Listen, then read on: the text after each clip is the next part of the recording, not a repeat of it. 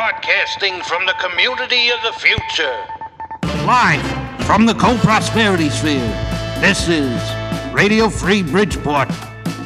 And now your host, Mr. John Daly. Yeah.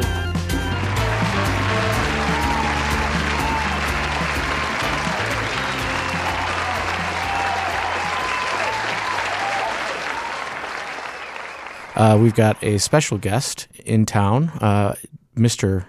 Jerry Trecker, and he'll be joining us. We've got a musical guest, the Killer Drones, and we're going to be talking about Bridgeport Little League. We've got some artists coming in, and hopefully a great show. Welcome to Radio Free Bridgeport on WLPN. Mr. T, how are you? Oh, hanging in there. You know, seems like every year goes by a little bit faster. Well, I appreciate you being here, and unfortunately, we've got Jamie recovering, although he made it to the studio anyways. He can't stay away. We knew that was going to happen.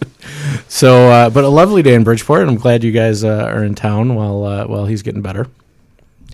Well, it's what you do. Wish I could have brought you a little warmer weather, a little less ice on the streets, but so far so good. I appreciate the bagels from the East Coast. Well, the real deal. But we are, as I mentioned, talking about at the top of the hour here, Bridgeport baseball. We'll be talking about sport in general and youth leagues, and we've got Bill and Teresa LaPrette from Donovan Little League. Welcome. Well, thank you. Hello. Thanks for having us. Thanks for being here. So tell us a little bit about how long you've been involved in this league and what it is today. We started in the league back in 1997 with our oldest boy at 3 years old. Been there ever since? Yeah, just started off coaching, and about 13 years ago we took over running the league. So we've been there. I think we're starting our 24th year of being at Donovan Park. Well, that's some great service to the community, and thank you. Thank you. How many leagues? How many teams do you have in the league this year? We just started registration.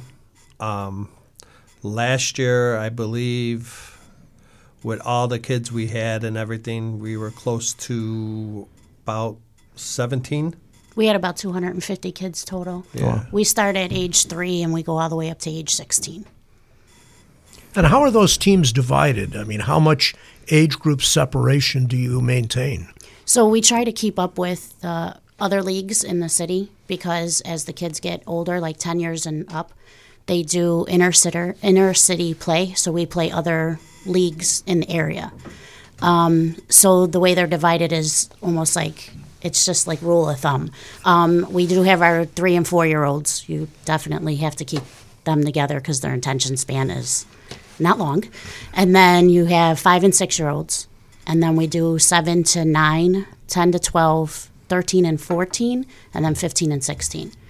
So they're not divided by skill or anything like that. We don't believe in that.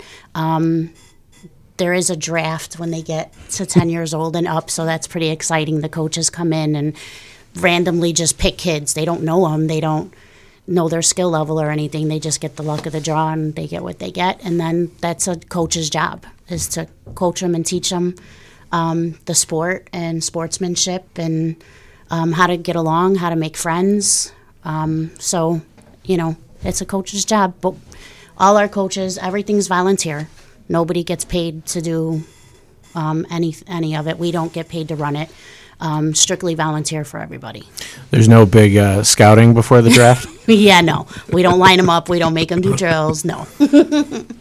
Not at all. We were talking a little bit before we came on the air about the fluctuation in numbers that you've seen in youth sports. Give us a little history of what's happened in your 23 years. How have the numbers developed, and where do you see it going?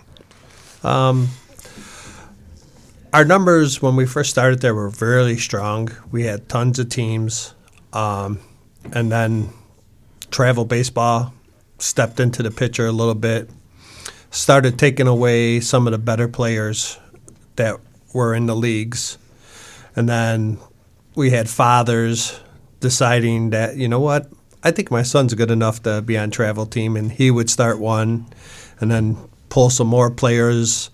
And then it got to a point where travel baseball got so watered down where every dad thinks their kids are great. They started just making teams, and now it's starting to die down a little bit, where the kids are starting to come back to the park districts because it's basically almost the same thing as what they're getting in travel for less the money. Instead of paying, $1,000 or so, where they can get away with just paying $100, $150 and basically do the same thing that our kids are doing, traveling through the local parks and playing different people, different talent, and seeing, basically almost the same thing but at a cheaper cost. And what would a normal week be like in season for the kids? I mean, how many games, how many practices? What are they essentially signing up for, say, in that age 10 and up group? Normally they play at least 2 games a week. Practices are totally up to the coaches because we don't know their schedule, their work schedules. But most of the coaches sometimes have at least 1 practice a week. We play Monday through Thursday, and then Saturday and Sunday. The only time we don't really play at the park is on Fridays because they have adult softball league. So we share the park, friendly. So the 10-year-olds, the 10 to 12-year-olds, they usually play. We try to make their games home games, but other parks come play us. Our teenagers, our high school age, we call it 13 to 16. They do They do travel. Nothing out of state though. They don't do like out of state travel, but they travel all over the city to compete against other parks. We join a league with them. And then they do like playoffs, and they have all that stuff at the end too. So it's pretty fun for them. But like Bill was saying, it gives them some type of travel experience to see what else is out there, what other talent is out there, and it gives them the opportunity to get outside of their neighborhood as well, to experience different areas of the city. So they seem to enjoy it. So that's interesting. So you have interleague play, and then how many of the 2 games per week are, or is it once a month, or how much is travel? The older kids are 13 and 14s. We try to make as many games as we can at home to make it convenient, but they do travel. Yeah, they do at least 1 game a week where they're traveling. Because since there's older kids, we limit park down to just having them play because we don't want nobody else on the other field. So their games are usually a little bit later in the day, like 7:30. So they travel at least once a week. Yeah. So that's interesting. So is it a travel team within the league, or is it within the league play? It's both. So they played, if there's 2 teams, they'll play against each other. And then they also play other teams outside the park. They're actually called the Donovan Dragons. Oh, okay. So they're travel. We do enter them in a couple tournaments at Ho Chunk, at Ho Chunk down in Linwood. They play, a tournament or 2 down that way to give them the experience of tournaments. So yeah, they have a pretty rigorous schedule. They usually start practicing now, UIC College. They let us use their indoor facility, so we try to get the kids out there for winter practices when it's available to us. So, and that's for usually 10 and up. Some of our 7 through 9-year-olds are able to use the facility as well. We just get it later in the evening, so 3 and 4-year-olds can't make it at 7 o'clock at night. They're going to bed. So we do give them that opportunity as well because it's available to us. Now, you said you're just starting your registration. What does that involve, and how do kids and families who maybe are not familiar with how you're organized, how do they get involved? So they can go on our website. We have a website, donovanbaseball.com, And there's information on there, the breakdown of the ages for the teams. We also have online registration. If the families are interested, our phone numbers are also listed on there. We're on Facebook as well, Bridgeport Little Major League. They can go on there for info, and they just contact us. We don't turn anybody away. We don't have boundaries. Some of the leagues in the area have boundaries because they belong to Little League organization. We don't, so we don't have any boundaries. So we take kids from all over. We have kids from Oak Lawn, like everywhere, that come play down by us. So we don't turn anybody away. We never say no. Everybody plays. You were talking a little bit about your experience in Little League as well. Can you tell us a little bit about that? Well, as I was saying, I go back to when Little League was brand new, and that was in 1949, 1950. And in fact, the first Little Leaguer to make it to the major leagues was a pitcher for Cincinnati named John Jay, who happened to play in Connecticut, Stamford, Connecticut. And I actually played against his team in, I think it was 1951. But was saying Little League really became the template for youth sports in the United States. It was the first highly organized, structured children's, if you will, sports. And we pretty much have followed that pattern now in many other sports, sometimes successfully, sometimes not. I know my experience as a Little League player was great. I enjoyed every minute of it, but I didn't get involved in playoffs or anything like that. Never felt much pressure. You were saying earlier that you've seen changes yourself in how the kids are presented, how the parents are involved. Correct. And nationally, there's been a lot of talk and controversy over too much parent involvement in youth sports. Have you had to deal with any of those problems at all? Every year. There's always one every year.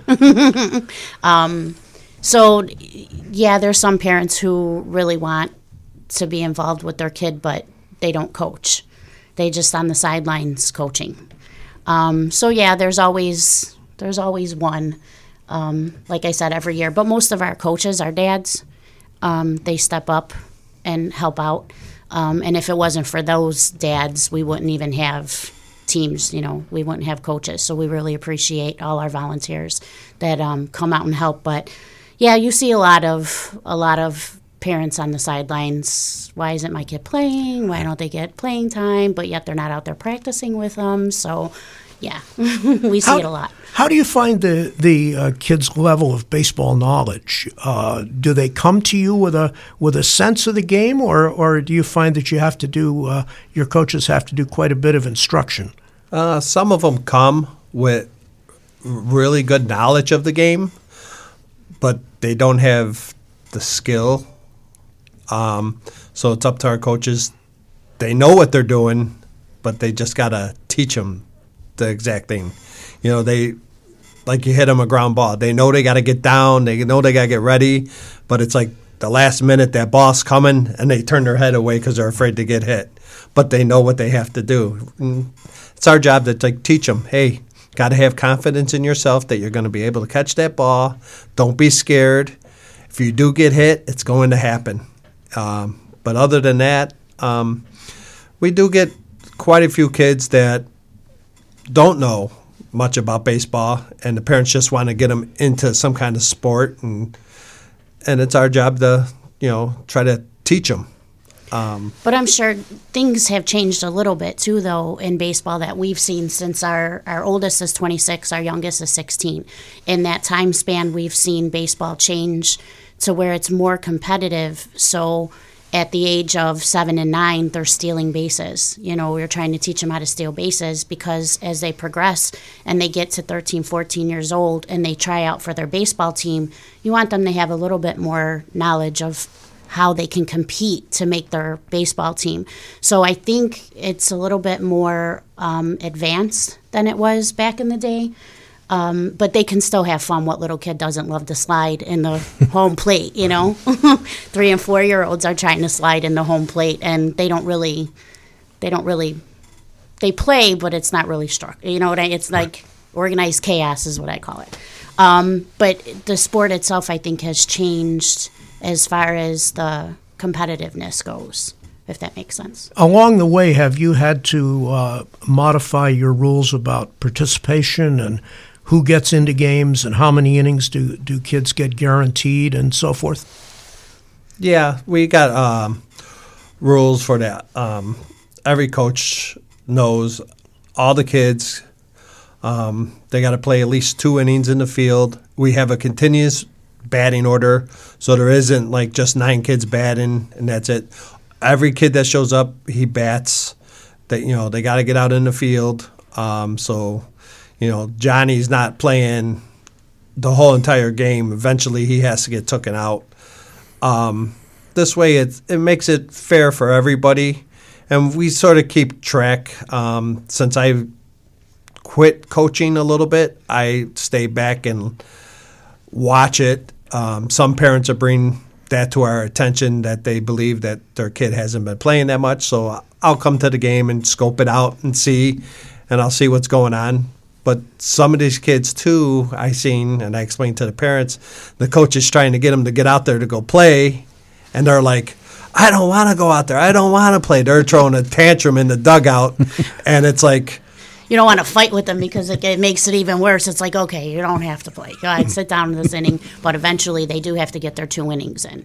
And then as they get older, though, because the high school age is a little bit more tricky because they're not going to be playing every inning, every game when they get to high school. So you want to kind of prepare them for that as well. But they all do get an opportunity to get out on the field. And, at an older age, they have to show that they want to be there. They want to compete.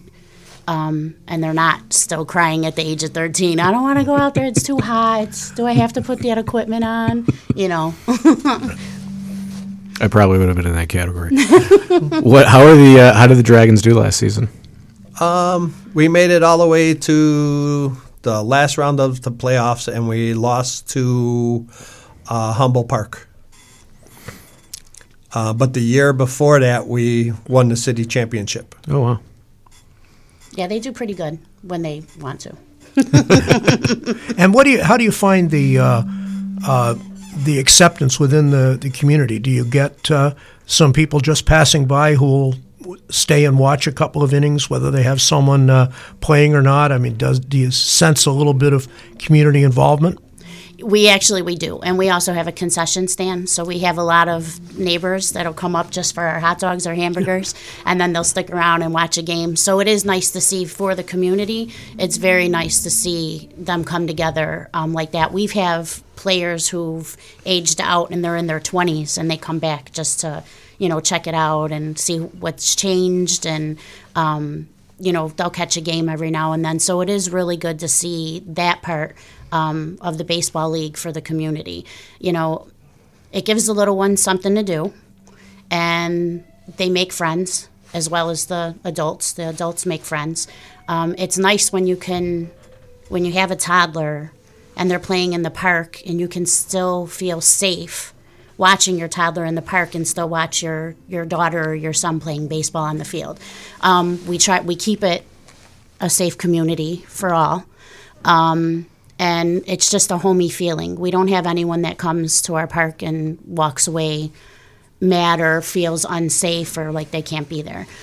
So it's good all around, I think. I believe it is for our community. Have you always been co-ed, or did that develop since you took over? No, we've always had a girl here or there, but we've seen more girls come out now at a younger age. Right. We have quite a bit of younger, girls. And then we have softball, so then they kind of convert to softball. But when Bill coached, he's had a couple of girls on his team that actually were better than the boys. Yes, they have been. Well, you talk about the community, and the park that you're at, for those who don't know, has changed a lot since I was a kid growing up in the neighborhood. I heard a stat recently that there were 60 babies born around the park and all the developments, and so that main change that I'm talking about is all of the single-family homes and row homes and a ton of real estate development that's happened around the park. Has that impacted the league as well? absolutely. Like you were saying, back in the day, it was all factories Yeah. around there. A little corner store on the corner over there. But with all the houses being built, we definitely have a lot of those people who come over and play. You know, when those houses first went up, they didn't realize we did such a young age. So they'd be playing in the park with their kids and be like, "Oh, you got baseball for a 3-year-old? Yeah, absolutely. 2.5. If you think he can sit out there, fine." You know, like you said, we don't turn anyone away, but definitely the property going up over there has helped tremendously as well. So one more reminder of how they get in touch with you if we have people who want to get involved. The website, Facebook. The website, DonovanBaseball.com. Facebook, we're under Bridgeport Little Major League. Bill's phone number is plastered everywhere. So they can, Bridgeport News, the Bridgeport News runs the article. And they can just stop up at the park. We're an outside organization, Bridgeport Little Major League. We use Donovan's facility. It's always been that way. So people think that we work at the park. We don't work there, but we've been there for so long that we don't mind. But they can come to the park at any time and get information at the park as And well. when will the outdoor portion of your work really get started? So March, the field opens up in March if weather providing. So they can start practices in March. Season starts in the middle of April. And then we go until the end of July. So it's a decent season. Yeah. Once the weather breaks and I'm able to get out there with the tractors and tear up the fields and get them dried out enough and stuff, it's pretty good. Anything you want anyone to know about the league before we move on? Just that like I said, we're friendly. It's a safe area. We got a little hidden gem because it is kind of tucked off of Halsted Street. It's a nice family fit community. And we're very diverse. So Yep. we got all different Ages, Ages. girls, boys, race. We don't turn anybody away. Well, thank you very much, and it's been a pleasure talking to you guys about Donovan Baseball and Bill and Therese LaPrette, and thank you guys. Thank you for having us. Thank you for giving us the opportunity to speak about our league. Yes, Absolutely. thank you very much. Have a great season. Thank you.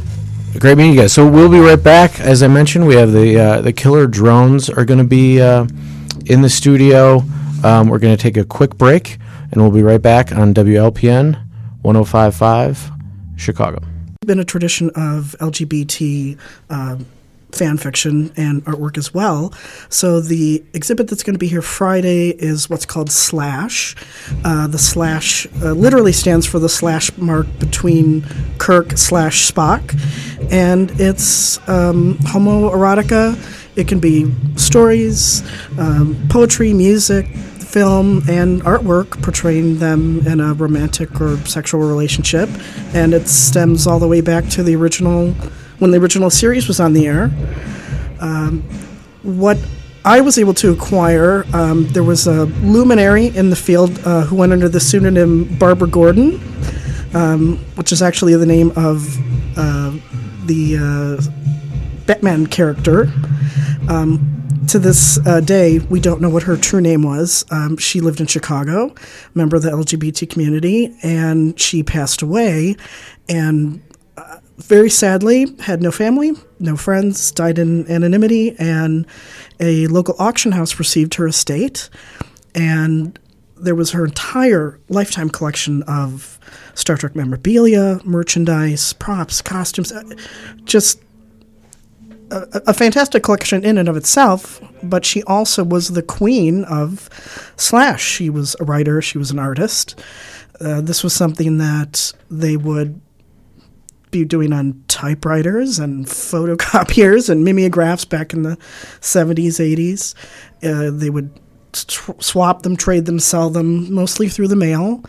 It's a pretty small, specific, subgroup of fans and collectors, but it has a resurgence now that there's more LGBT characters in sci-fi, comics, horror, everywhere. So a whole new generation is discovering it, and for better or for worse, her entire lifetime collection of artwork from all of the greatest Slash artists, pretty much all of them women, was in her home, and I was able to acquire the entire collection.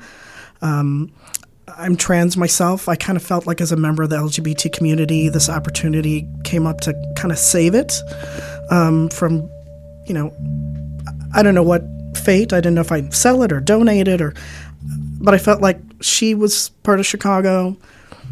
This art is something that was this close to, literally ending up in a dumpster. And thanks to the gallery here, it's going to have a showing. It's going to have a chance to be appreciated out of the basement after 40-some years. And, hopefully, continue this spark that this new generation has for this artwork, for this genre.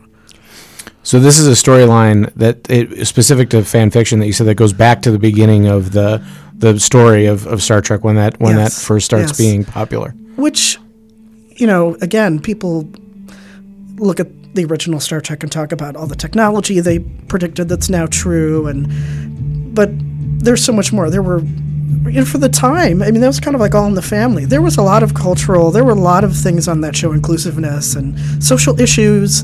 It might have been in the form of an alien, but it really was talking about race and society and things that were very, very progressive for the time. That totally ring true.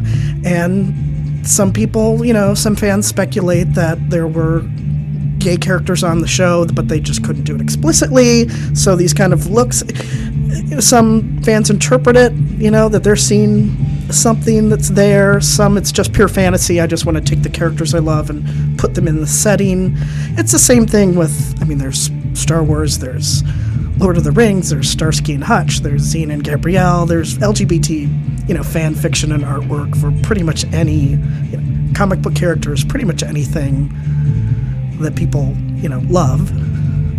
You were saying this discovery that you came to know about sounds like it almost just fell into your lap. How did you even know to look? I knew the only way I knew it was something was that years ago I worked at a comic book shop, and there was a great writer of kind of like pop culture, not anti-culture, but really alternative culture, Adam Parfrey. And I had read some books of his that were collections of articles he had done about really fringe out there pop culture stuff. And he had gone to the Slash convention in California. I think there were maybe 10 or 12 attendees, and he interviewed them all and did this piece, and there were pictures in the book of the artwork, and just had it on my bookshelf. And all these, 15, 20 years later,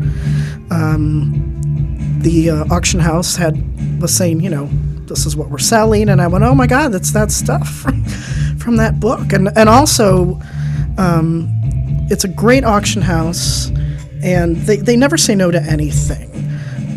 They don't judge. I think other places, we're not going to sell that. We're not going to, because there are explicit images in it, and they're like, we don't judge whatever people like. That's, but most of the people who are buying there are fairly traditional antique collectors or buyers, and I thought, nobody's going to want this. Certainly not, it's located in a strip mall in the western suburbs. I'm like, who's going to, in the city maybe, but not out here. And in fact, it came down to me and one other bidder. And I was able to, to buy the whole group. They also had her lifetime collection of the trades. There were over 20,000 some of the individual original trade paper, books, and all of those sold because people, thanks to eBay, everybody whipped their phones out and looked it up and saw that they were valuable. So those were going for a lot of money, and I just said, something's telling me, save your cash, wait till the very end, wait till the toy guys are done, and try and get at least some of the artwork. I didn't think I was going to be able to get it all. and it went for very, very little money. I think people were quite honestly embarrassed to bid because of the subject matter. It was behind sheets. There were a lot of giggles. There was a lot of very immature comments and stuff floating out from behind the sheets, as you would expect. And I just bided my time and said, I'm going to, try and, snatch this up and find the right home for it. What type of, you kind of alluded to it, that all kinds of mediums, but what kinds of things can people expect in this show? Artifacts, drawings, or, when we were walking in, I saw an instrument maybe? It's the one, it's all the artwork. We do have a few copies of the trades if you want to browse through those and read some of the stories and poems and so on. They were planning on trying to get some stage readings of those. So those are certainly going to be here. And then also part of her collection, if anyone remembers, there's an episode where Spock plays, it's a harp-type instrument. I can't remember the name of it. It's a genuine instrument that at the time that they filmed the show, they basically told the prop people, go look for something weird looking in the instrument, department. And they came up with this, whatever it is. And he strummed it on the show and they overdubbed harp music. Well, Barbara Gordon had purchased one as a Star Trek collector, and a friend of mine bought it and took it to have it revamped, and it turns out the strings are totally ornamental, and it has a primitive Moog synthesizer in it. So the strumming is just for looks, and she had it restored so it's fully playable, and it's kind of like it's a theremin type sound, and you use dials and buttons to produce music that way. And so that's going to be here, which is cool. But it's mostly the artwork by Barbara Gordon herself, Pat Stahl, Freyer, different. And it's an interesting range. Some of the artwork, it's very amateurish, quite not, very high school art class. It's just plain bad art, but the heart and soul that's in it. I can remember being a teenager and I'm going to try so hard and concentrate. I'm trying really hard to draw this. I want it to turn out just right. So there's this charm and this, you can just see the passion that went into it. And then there's some of the artwork that is stunningly beautiful, the color work, that no matter what that artist was going to depict, it would knock your socks off. She was just an amazing artist. Just so happens this is what, and this is all pretty much specific to the original Star Trek This is all series? original. This that I have that's from Barbara Gordon is all specifically Kirk and Spock from the original series. Has the interest in the LGBT community continued through the various iterations of Star Trek as it has gone on? Well, I think it has as a sub. It's never gone away, but now it's apparently coming back. I'm not familiar with apparently one of the new Star Trek movies or remakes. There's an openly gay character. There's an openly gay Star Trek or Star Wars couple, two aliens or something. There's, I was a comic book geek. It's like now so and so is the first gay comic book character. Oh no, wait, Green Lantern was gay all along. There's always, it's always been there. I think just like, culture and society now, things are more out in the open or more, prevalent. I don't know, probably some of it's even to be popular, for it just seem like they're being more. But for me, what I like is that the new generations are going, hey, this stuff existed back then. Who started it? You can like music now, but it's like, well, who was their influence? Who did this band like that got their sound? So they're, Facebook now, there's slash artwork and some films and some artwork and stuff portraying classic Kirk and Spock, but they don't know who Barbara Gordon is. They don't know, the roots. So I just think it's cool that the roots of this art form are being rediscovered and reconnected to with the new the new generation. And you say she was a Chicago She person. was a Chicagoan. It's confidential. The auction house, it's very confidential. They don't disclose, where what the address or, if someone, really wanted to research it, her life or do a documentary or something, it is public records. They could go to the courthouse and, make it their project. I think it would be nice. There's nothing out there. I think it would be nice if someone made it their project. It was just, they said the neighbors didn't know, it's just someone who died alone. The community knew who she was. But even in the community, apparently, I've learned they're like, what? She passed away. Under the pseudonym. Under the pseudonym, yeah. Is there examples of material that have been adopted into canon in other stories or other kind of famous projects? Not that I'm aware of. Yeah. I mean, you mentioned at the beginning, and that time you mentioned All in the Family and other kinds of stories, and Star Trek. Was this a necessary outlet for the lack of these types of stories being told? For the LGBT community, Yeah. probably, I'm sure.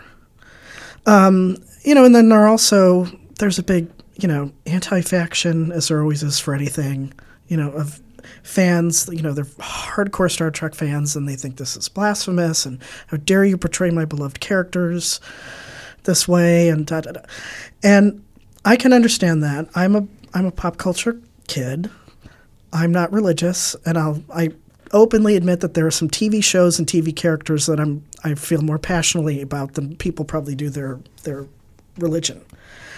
And because that's what I had to rely on, or that's what made me happy, like anything else that made you happy. And, I don't know. I don't think I would get upset if I saw those characters that are so beloved to me being portrayed in a way that I didn't approve of, because that's not for me to judge. Do you know what I mean? I don't own them. I don't, Yeah. But I can understand people that have negative reactions. I don't know. Maybe if they were being portrayed in heterosexual relationships between the characters, would they still have the same objection? There's certain people that if we're in America, if it has anything to do with sex, they're going to have a knee-jerk reaction and say it's, I don't know where that begins or ends. How many pieces in the collection? There's 74 pieces in total. Oh, wow. It's going to be a big show. Yeah, and at this point, from the research that I've done, I also talked to two ladies that run, there's a convention, there's a Slash convention every year, and they were like, what? You have what? You have Barbara Gordon's. They did a show at the last convention that was a grand total of 3 pieces, because you just don't find, it's just not out there. You just don't find it. So to have this many pieces in one place at one time, only Barbara Gordon would have had them all. No, here they, which was another thing when I bought the collection. I thought it's going to get split up. Now, the collection is going to be for sale. I don't know if I'm going to sell it individually or as a whole collection. It would be sad to see it split up, but at the same time, I know it's going to go to people that really appreciate it. I'd rather see that than what was going to happen to it before I, stepped in and purchased it. But yeah, the convention, people were very interested. But I'm torn because I really like the connection to Chicago. Chicago artists celebrate Barbara, take profits from it, donate to an LGBT cause in Chicago in her name, put her on the Walk of Fame or something. It's sad that she died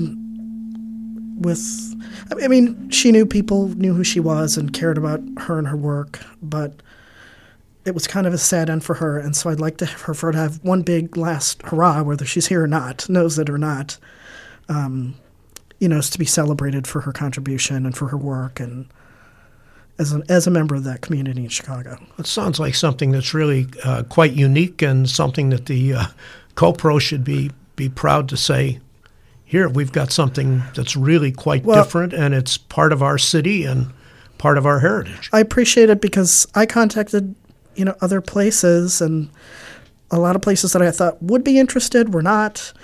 or other places that were interested. But as soon as I talked to the people here, it was lightning in a bottle. There were people here who knew that it was, were thrilled, were excited, were couldn't wait. So it was absolutely that was the moment where my path crossed with the collection at the sale, and then my path crossed with these guys here, and it couldn't have been worked out better. Remind us again where and when and how people can find it. It is going to be here. What's the address here? 3219 South Morgan. And Friday is the opening. It starts at 7 o'clock, and it's going to be here through February 15th. Wonderful. Jensen, anything else you want people to know? Just come out and see it, because while it's here in one time and one place, it's going to be the only time to enjoy it. Well, thank you very much. Thank you for having me. We will be right back on WLPN, LP Chicago, 105.5 FM. Welcome back to Radio Free Bridgeport. We have a few minutes here. We're getting ready for the Killer Drones, but we thought we'd talk a little bit about some local sport, but also even though the White Sox old pitcher has said that there was some nefarious activity with video cameras going on, we are hopeful for this new season with the White Sox. Yeah, we certainly are, although I think there's no question that the last couple of weeks in sports have been, in some respects, unbelievable. The baseball sign stealing scandal, to me, is a big story that I'm not sure even hardcore fans quite yet realize how big this could be. To me, it's quite different from, say, the steroid era, where I think a lot of us knew something was going on, but you couldn't really pin it down. You just had the feeling, there's something wrong here. And we ultimately found out, yes, but even to this day, I don't think we know the extent of it. But this particular scandal, this literal doing something that Major League Baseball has expressly forbidden, told all the clubs you can't do it. We now know that at least a couple and probably more teams than have been involved were involved in, is potentially as serious a scandal as baseball has had to face.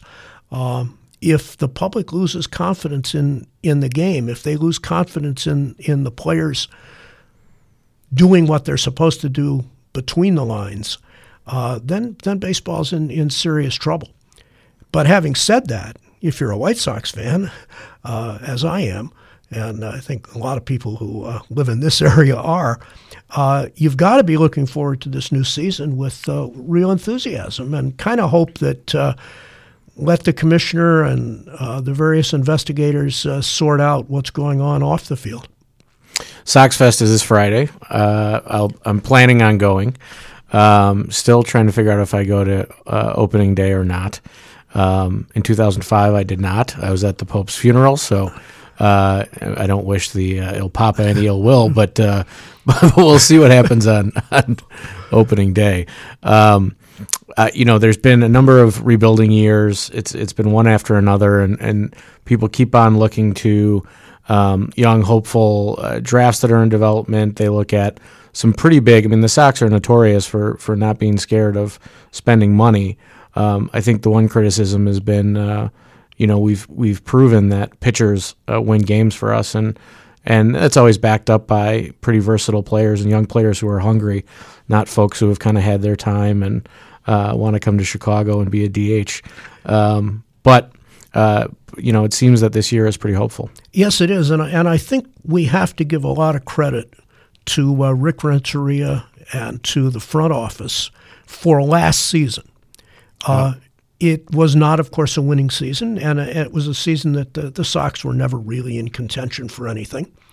But I think they improved over the course of the year, and the main thing that was accomplished last year was the development of guys like Yohan Moncada, of Timmy Anderson coming into his own as a truly potentially great shortstop and hitter, giving Eloy Jimenez the time that he needed to develop, and not making the mistake of trying to bring in a veteran player or a veteran bullpen pitcher when it really wasn't going to make any difference.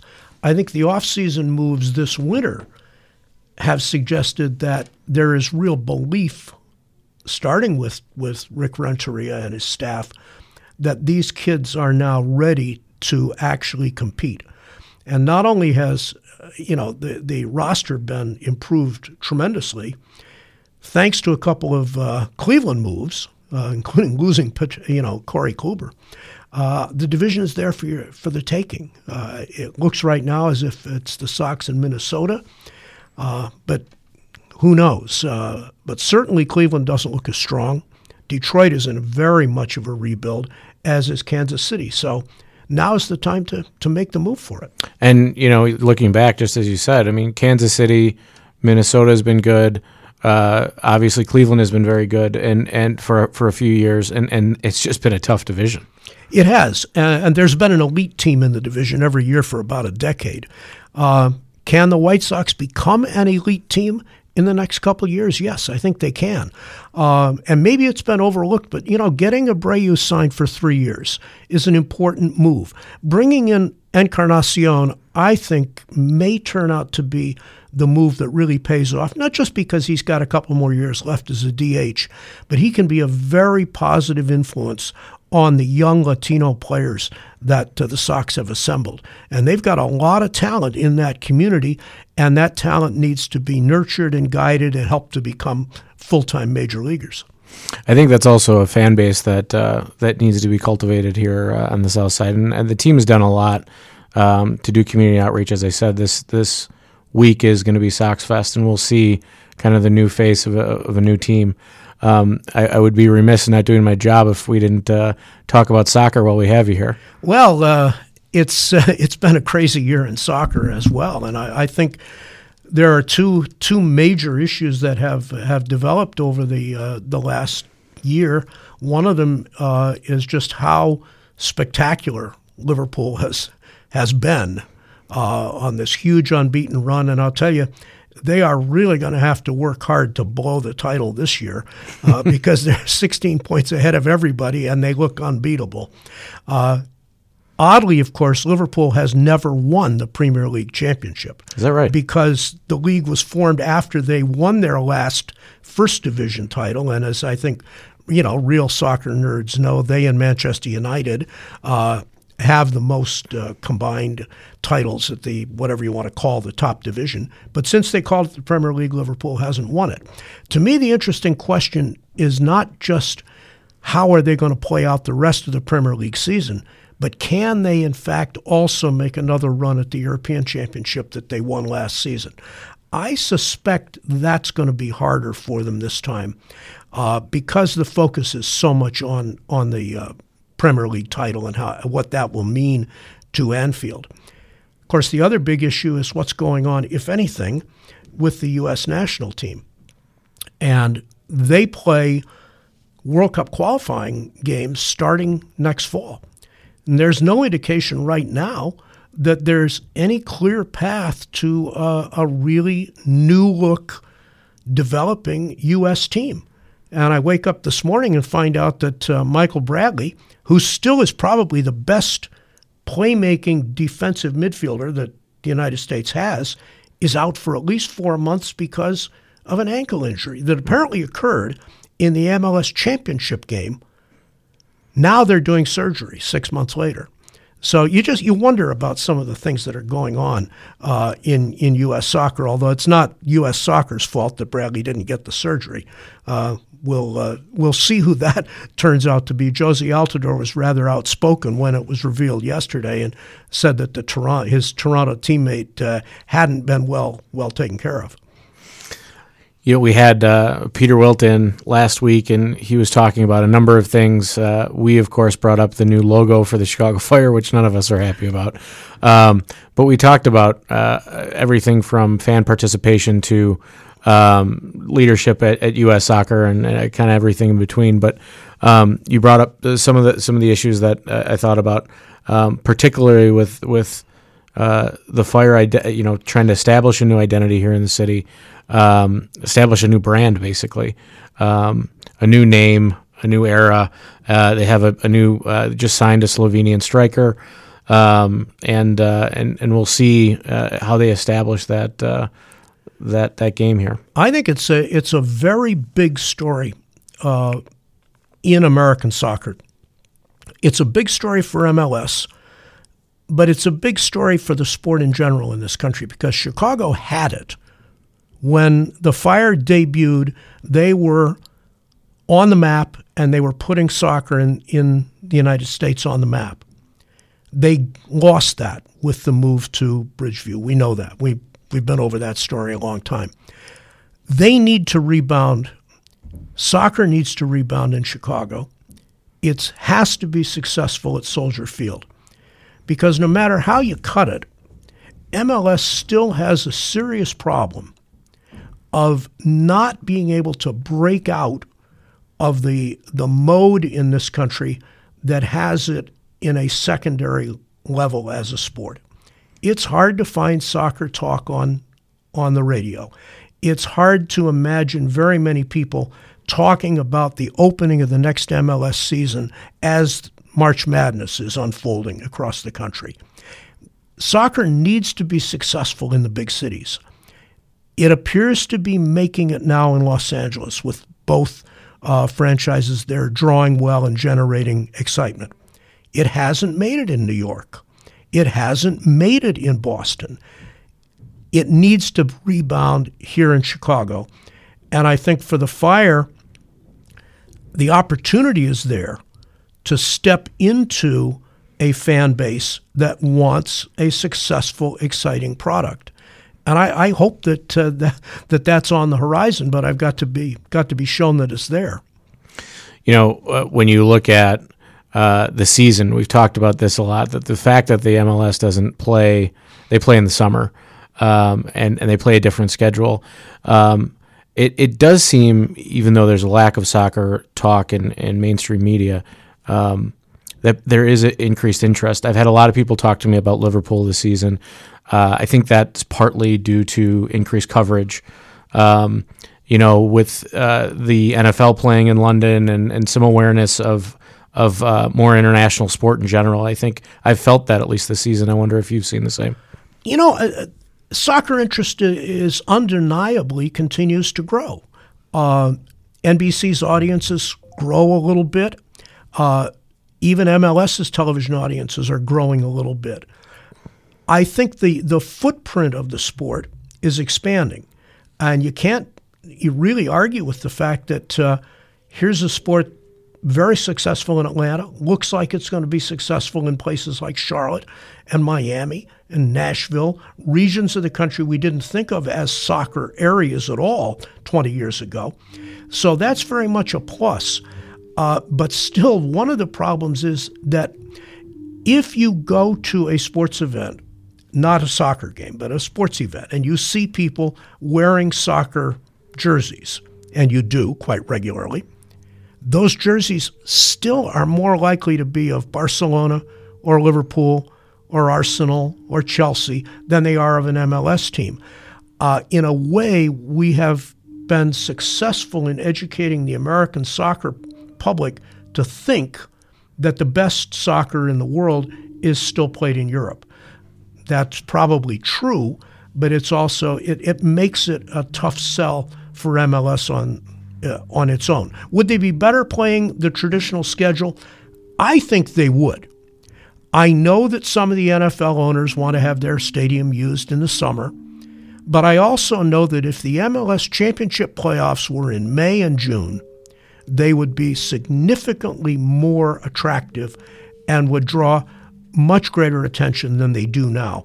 Playoffs in October and November against the NFL is suicidal. We're going to take a quick break. That was Mr. Jerry Trecker talking about U.S. soccer, Liverpool's undefeated run this year.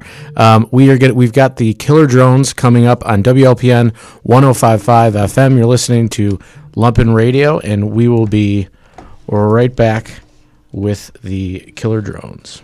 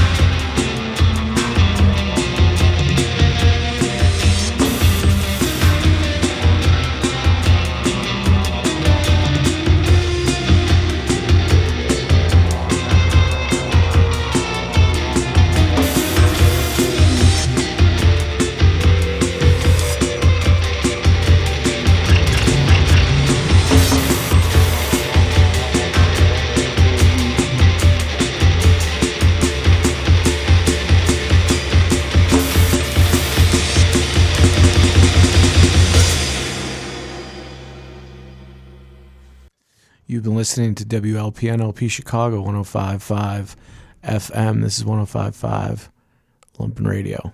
It's Radio Free Bridgeport. You've been listening to The Killer Drones. Thank you guys very much. Mixed by Ari Shellist. Welcome back to WLPN LP Chicago 105.5 FM. You're listening to Lumpen Radio. For those of you who are with us, that was The Killer Drones. We've got them in studio now. Thank you guys for joining us. Go around the horn and introduce yourselves, please. I'm Matt. I'm Michael. I play drums. Brian, I play bass. So, thank you guys. That was great. Ari Shellist always does a good job mixing people. Yeah, but you guys, great. I just told him that after I was like, that sounded good. you guys painted an interesting tapestry there. Thank you. Yeah, it was a lot of fun. If the setting's nice, it's easy. Yeah. Tell us a little bit about what we heard and a little bit about yourselves. Well, it's all improv, spontaneous composition. We've been playing together for about 5 years, so that's typically where we lean towards. We play in his we play. It's not in the space; it's in his apartment. So we don't get we have to play kind of. We don't get to play loud all the but it's nice when we play in a place like this. So. Yeah, can let it loose. I noticed a serious amount of triggers and an interesting drum setup. As a drummer, I'm always interested in that. Tell us a little bit about it. Yeah, well, we first started like 5 years ago, and it was a bit chaotic, just trying to figure out how to, work all that into our set, which was fun, and then it's kind of evolved over time, and it's like learning a new instrument, It's like drums, but then you're also dealing with samples and triggers and all that fun stuff. We have another member, Donnie, who couldn't make it. Yeah, Donnie. He's taking care of his newly born baby. So I guess that's a good excuse. But let's try to fill up some more space with like triggers and MIDI stuff like that. I started playing a role in TDK5 set, and as a first drum kid, I wouldn't advise it. I didn't know what to do with it most of the time. Yeah, just getting into it and figuring out the kinks and how to play with that. Yeah, I had to go backwards to just regular kit to learn how to actually use that kind of a brain. But tell us a little bit about how you guys met and when you started playing 5 years ago. Well, I think Donnie introduced Donnie worked at the coffee shop, and he knew Corey, this guy, or our friend Corey. Everyone knows Corey. Everyone knows Corey, that's why I say it. But I met Donnie, and he introduced me to Brian and Matthew. We started playing together at Corey's house, and then we just kind of started another project at Brian's, and it became Killer Drones. Yeah. So. Where can we hear you guys coming up? Any shows, any releases? We just played the Hideout. We don't have anything coming up after this. We have a new release that we want to get out soon. It's pretty much done. And then we have music on Bandcamp. And where can they find you on Bandcamp? What's the URL?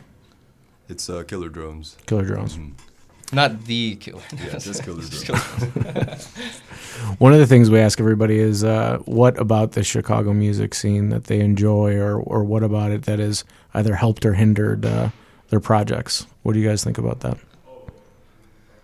Well, I like this scene. It's very diverse. A lot of interesting sounds. People tend to mix different genres together, and that kind of seems to be the Chicago sound. There's so much going on. I mean, you go to other cities and you have some small venues, but it seems like it's just saturated here. Not in a bad way. I mean, we always find a place to play, and there's always a venue to play at. But I like it. There's something for everyone, Mm-hmm. Yeah, I like it. I mean, I don't know any other. Matthew likes it. I like good people, The reason why we ask is we've found people have said that kind of historically that people have had to migrate to the coasts from Chicago in order to make it. And I guess one of the things that we've noticed and people have commented on more is that while Pro Tools and things have been more accessible and people just have had more gig opportunities, and you already mentioned it, more diverse opportunities to play on bills with each other. Yeah, there's a lot of networking here. Whereas, I don't know, I feel like if you go to smaller cities or different towns, you go to New York, it's harder, and California is so spread out where, I don't know, it's like a small town in a big city, kind of, Yeah, I feel the same. So. Well, tell us a little bit about what we heard again. I mean, obviously it was an improv set, but what were you guys thinking about when you came into the Co-Prosperity Sphere with the neon lights in your face? Well, we've played here before, so we're pretty comfortable with the space. Yeah, we all live really nearby, so. Yeah, it's about 2-minute trip over, so it's kind of nice. But I think like with how like making music that way, I try to clear, like just be open. It's kind of like it's like a discipline, like you can't like think about what you're doing. If you think about it, it's hard. It becomes difficult. Let it happen. But I think we had an idea of just start out. But that's what's cool about chill like and let it evolve. And when you make music this way, like it's just like you play together. I think for a while and you do it, then you just you don't even think. It's just like Ideally, it's not perfect. Yeah, just try to enjoy the moment with each other. Yeah. Perfect, but I mean, the moments that are good are really good, So, but I like it's a good way of I like approaching music and that way, Creating our own atmosphere. Yeah, create it first, and then just let it kind of combust or slowly or build, Let it blow up. But yeah. You said you're all in the neighborhood? Yeah, I'm in Bridgeport. Matthew's here too. I'm in Pilsen. Very close. Mm-hmm. How do you guys find the neighborhood for making music? It's been great because been able to connect with other musicians, and we all live close, and there's always a place to play. So it's been great just to be able to... Yeah, like being able to play here, that was really nice of them, Mm-hmm. Like, nice people with resources they're willing to let us use. So that's cool. We're happy to have you here. Yeah, that's awesome. Yes, yeah. Well, again, where can people find you again? Just give them the URL, obviously, on Bandcamp you mentioned. Yeah, it's Bandcamp, Killer Drones. Should be able to find us. Anything else you guys want to let people know? Thanks for listening. Yeah, thanks. Well, thank you for being here. And special thanks to Mr. Trecker, our cellist, Jamie Trecker, who came in the studio, even though he was supposed to be... doing his thing and recouping, but all the best to you, Jamie. Stud, dude. Yeah, he's unbelievable. He's unbelievable. And all the folks from Little League, thank you guys. Killer Drones, thank you guys very much, and hopefully we'll hear from you soon. All right. Thanks, man. You've been listening to Lumpin' Radio, WLPN 105.5 FM. This is Radio Free Bridgeport. Thank you very much.